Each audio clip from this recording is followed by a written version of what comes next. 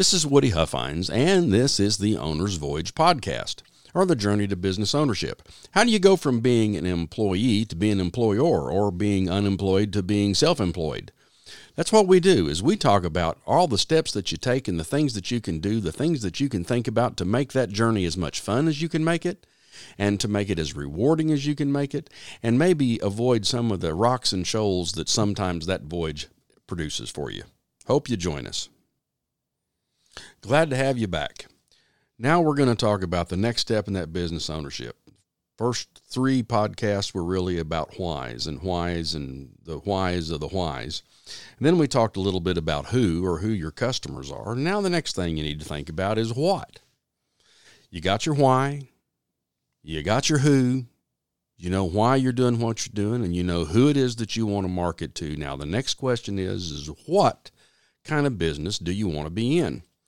Think about how many different kind of businesses there are. I mean, good Lord, there's internet marketing, and you could be in Amazon marketing, and there's affiliate marketing, and all these Amazon and internet-based businesses, or you can clean carpets, or you could sell vacuum cleaners, or you could repair computers, or you could sell ice cream, there's just a bunch of different kinds of businesses.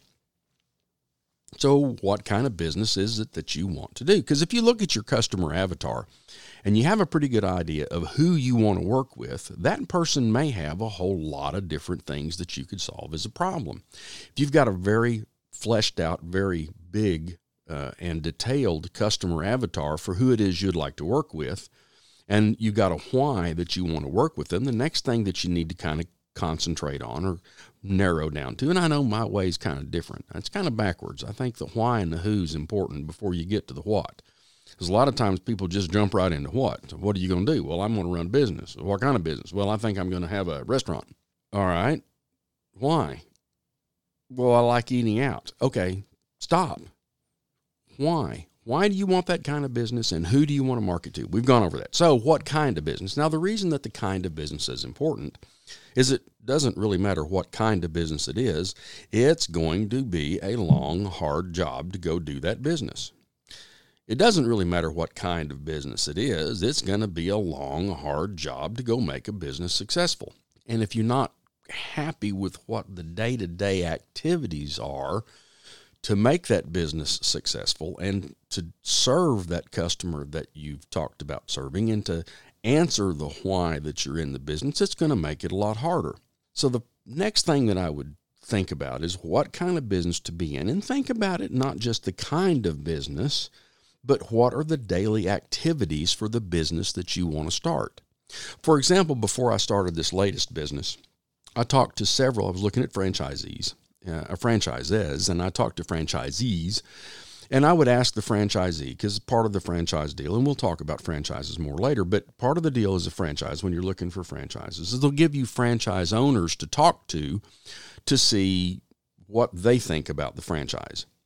And there's a bunch of important questions that you can ask them. But for me, one of the most important questions that I would ask is, to be successful in your franchise, what is it that you need to do? What does your day-to-day activity look like? Really interesting question. For example, one of the franchises that I looked at was a business training franchise.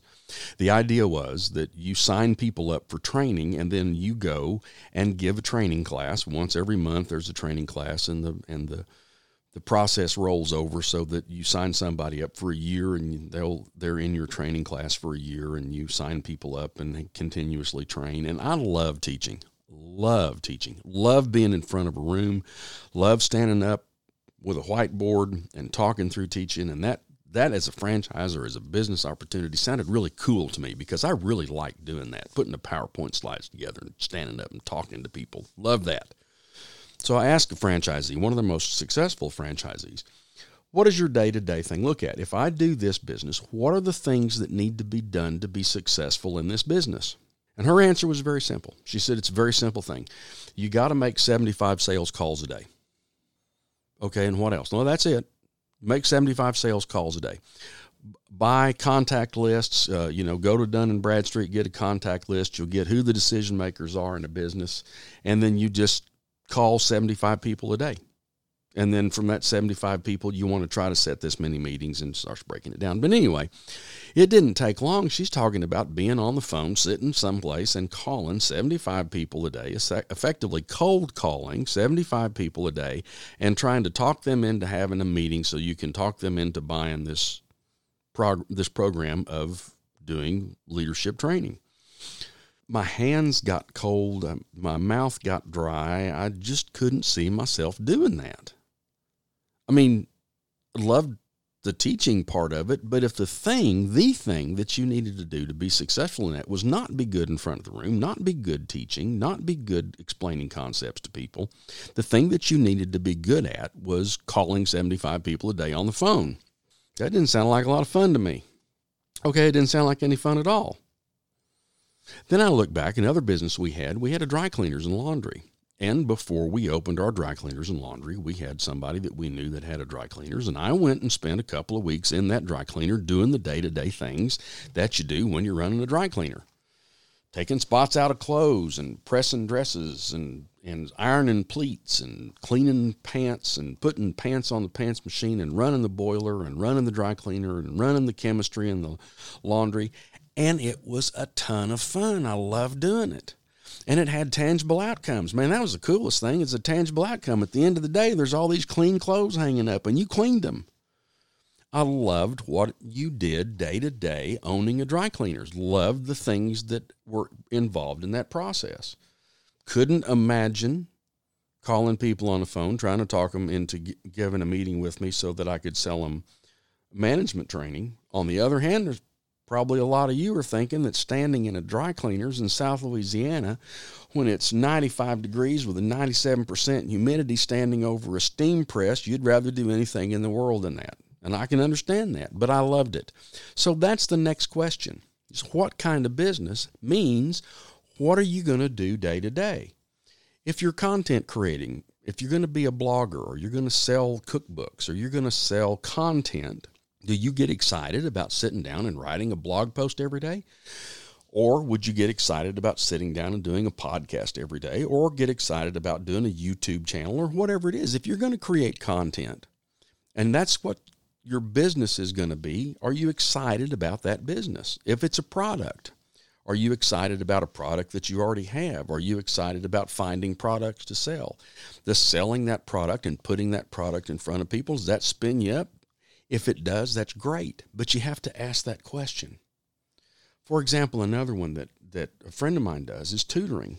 They tutor kids, and it is right in the middle of their why, and they're helping people, which is a big part of my why. I love helping people. And the who that they deal with are people whose kids need these things, and it's great, and they love it, and I couldn't do it. It's all about finding the what that works for you. It's kind of the next step. Along with what the activities are of that business on a day-to-day basis. What are the things that you do day-to-day to make the business work? Another part of that is, for example, are you going to need employees? Do you want to have to deal with having employees? Is it employee-based business? Are you good at employees? Do you like having employees? Do you like doing leadership? Does that make sense to you? Simple deal. You got a why, you got who you want to market to. Now you have to figure out what kind of business it is. And my advice to you is pick a business that you like doing what you're doing every day. Because although Nietzsche is right, with a sufficient why, you can live with almost any how. Why would you want to pick a how that makes it hard to deal with? Think about what you want to do. This is Woody Huffines, and this is The Owner's Voyage, Journey to Business Ownership. We'll see you next time.